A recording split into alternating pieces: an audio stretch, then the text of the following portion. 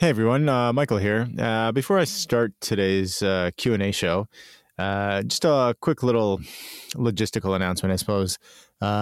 We've done our best over the years to bring you a show every Thursday morning. That's what we were aiming for. But given Andrew and my schedules the last little bit, what we will do is we'll do our level best to give you a show every week. But we may not be able to bring it to you on Thursday morning as usual. So thank you for your patience, and thank you especially to those folks who have been supporting us on Patreon. From the bottom of our hearts, we really do appreciate it. It does show that you care and that you listen, and maybe more importantly than any of that stuff is that you find what we do valuable. So to those folks especially, thank you for bearing with us and your patience.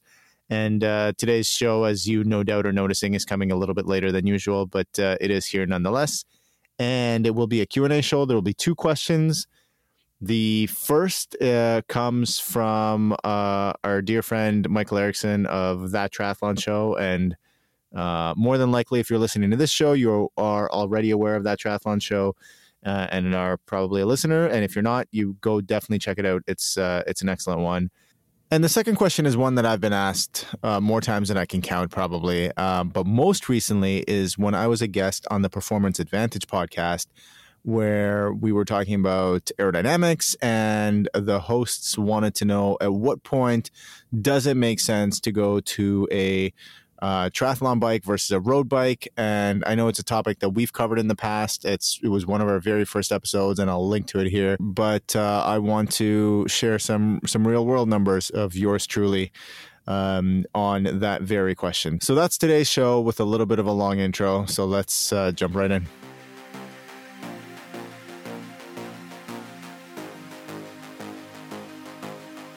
Hi, everyone. I'm Andrew. And I'm Michael. And this is the Endurance Innovation Podcast.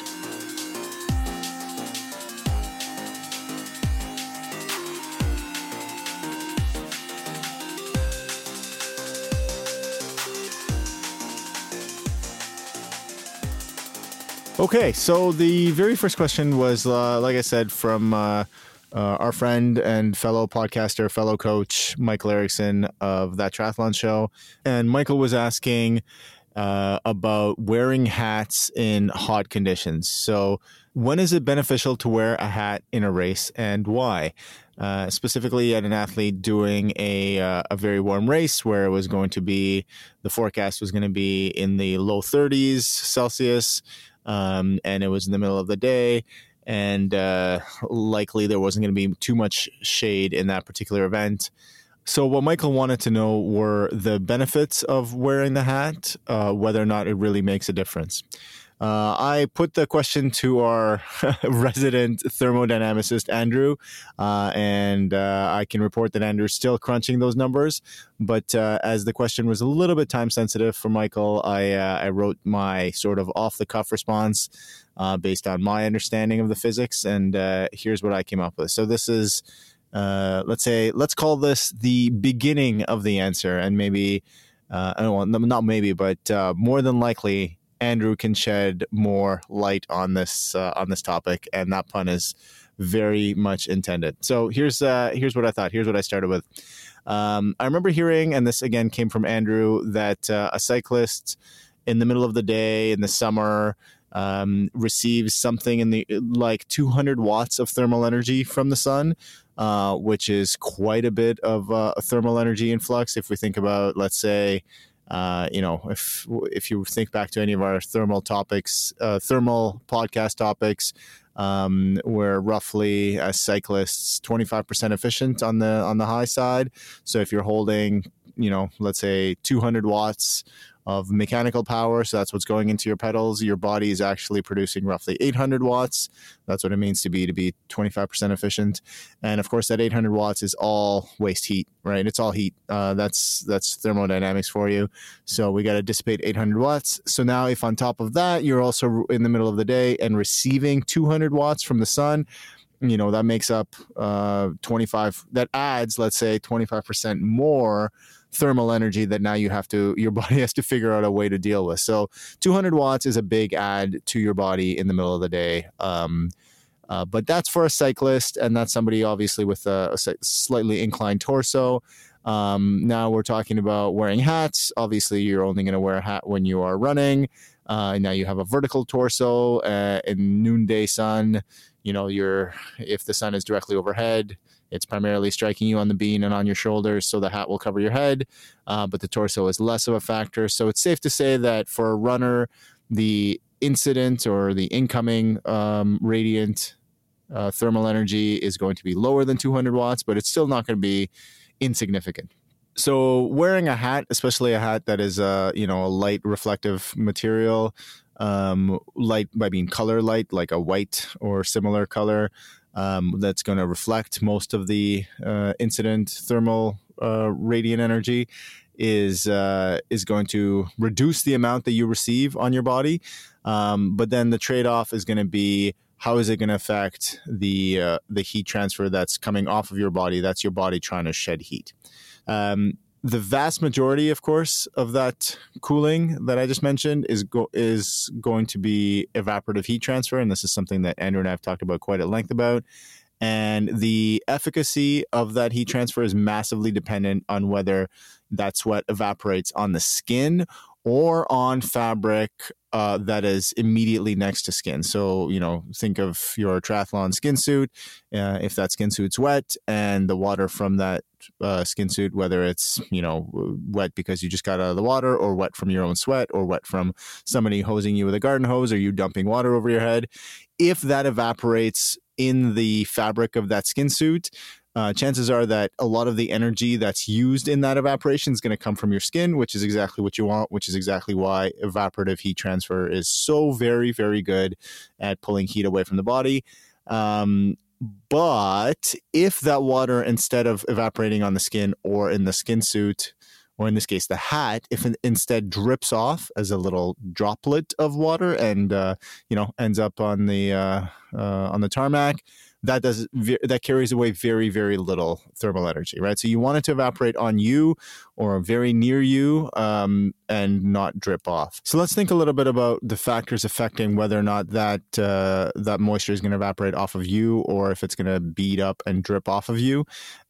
Primarily, there are two components to this thinking, the two drivers. One is relative humidity and one is airflow, right? Airflow past you. So evaporative heat transfer is going to be most effective when the air is dry, so low relative humidity, and it's windy. And wind matters because a greater wind or a greater airflow past you actually increases the concentration gradient between the air that's immediately next to your skin or your clothing, which has very high relative humidity because it's wet, if you're sweating, and the air around it. So the more the air around you moves, the more that you're going to get sort of that drier air coming in close to your skin and being able to pull that moisture from your skin away. And of course, relative humidity matters because it's going to be much, much easier for that water to evaporate off of your skin or off of your clothing when the air surrounding it is drier. So the flip side, of course, is if it's calm and there's no wind, obviously you're running, so there's going to be always some wind. But if it's calm otherwise and the air is quite humid, then the rate of that evaporative heat transfer is going to be slower, so it's going to be less effective. So if we get back to Michael's original question, my kind of back of the napkin advice would be, if it's sunny and it's dry and it's windy, that is definitely a good time for a hat, and it's hot. You want to improve heat transfer. Then a hat is a really good idea, especially if this hat is designed to pull the moisture away from your skin and let it evaporate while it's still quite close to the skin. Of course, how close that hat material is to the skin very much depends on how follicularly gifted you happen to be. So if you don't have too much hair up on your scalp, or if that hair is cut very short, very close to the skin, or shaved completely, then there's a very good opportunity for heat transfer and sweat transfer between the scalp and the hat. And for when that sweat evaporates off the hat material for the benefits of that to be transferred to the skin of the scalp. But if you are, if you've got flowing locks and there's a lot of hair in between the skin and the hat, then perhaps you are not going to get too much heat transfer, because hair is an excellent insulator, especially if there's a layer of fabric over it. And for those people, the benefits of wearing a hat perhaps are diminished. But then again, they have natural protection from the sun in the form of that hair to begin with. One other thing that's kind of nice about hats is that you can always stick some ice underneath a hat that you pick up in an aid station. And that's a nice, potentially, it's adding a little bit of heat transfer that's not coming from evaporation, which is very effective, but it's actually coming from the melting of ice, which is also another very effective, heat transfer strategy, and also one we've talked about in the past. So that was my hedged answer to Michael. Sunny, dry, wear a hat. Overcast, humid. I would say it's probably a wash. But to put a fine point on it, I still want to wait for Andrew's more scientific answer on that one. So the second question was, when does it make sense to ride a tri-bike versus a road bike? And this is kind of like the classic question of how much do you give up when you go from a road bike to a tri-bike in terms of power production, and I'll speak to that, versus how much do you gain in aero drag. So this is a kind of a very complicated question with a lot of caveats and, it depends. But I'll use a fairly narrow example, and I'll use myself because I've done aerodynamic testing on myself, both in a road bike and my tri-bike. I also have a very good idea, again, for me personally, and I'll explain where my numbers come from, of the metabolic cost, let's say, of maybe that's not exactly right. The hit that my power production takes when I'm in the aero position versus my ability to produce power when I'm sitting upright on a road bike or with my hands on the hoods. So I have for me a fairly good basis for comparison. So I can make this determination for myself. It's obviously an N=1 case study. If you want if you are interested in an accurate number for yourself, you would need to know how much of a hit you take in power production, which can be done through metabolic testing on one bike versus the other, and then aero testing to see how much of a gain you get in aerodynamic drag reduction when you go from that road bike to the tri-bike. So let's use me. Let's start with the power side of things. So I've been playing around with this a lot lately, kind of swapping between my tri-bike and my road bike. My tri-bike had to go in for some repairs. I cooked the bottom bracket, which is, something that obviously happens fairly frequently. And I was riding my road bike, and I noticed immediately I had more power, even though I'd been training a lot on the tri-bike. How much more power? I kind of flaked on doing the the proper power test, but my guess, based on just perceived exertion and my ability to generate top end power, was at threshold I was probably around 15 watts more on the road bike compared to the tri-bike. For reference, I was probably around 305 for threshold. This was my estimated threshold compared to 290 on the tri-bike, and the 290 was actually a measured kind of FTP. And I'm not going to go down the rabbit hole of how I define FTP. There's some really good references on this. But if you're curious, listeners, I'll give you my 2 cents. Just send me a note. So roughly 15 watts at threshold difference between the two positions. And so I was curious, how would that compare to, let's say actual race performance? Because at the end of the day, nobody really cares, except for maybe you and your Instagram account, what your FTP is. What counts is how quickly you can get around a bike course in a race. And maybe nobody cares about that either. But, that's a deeper topic that I'm not going to discuss here. So I did some aero testing with AeroTune, which I've talked about quite a bit. These are numbers from last summer. So on my aero road bike, in not wearing really a skin suit or anything, so wearing regular clothes. So this does factor in a little bit. But this was a fairly tight-fitting jersey, but not a triathlon speed suit. I could get down to about 28.7 aero points or 0.287 CDA on the road bike.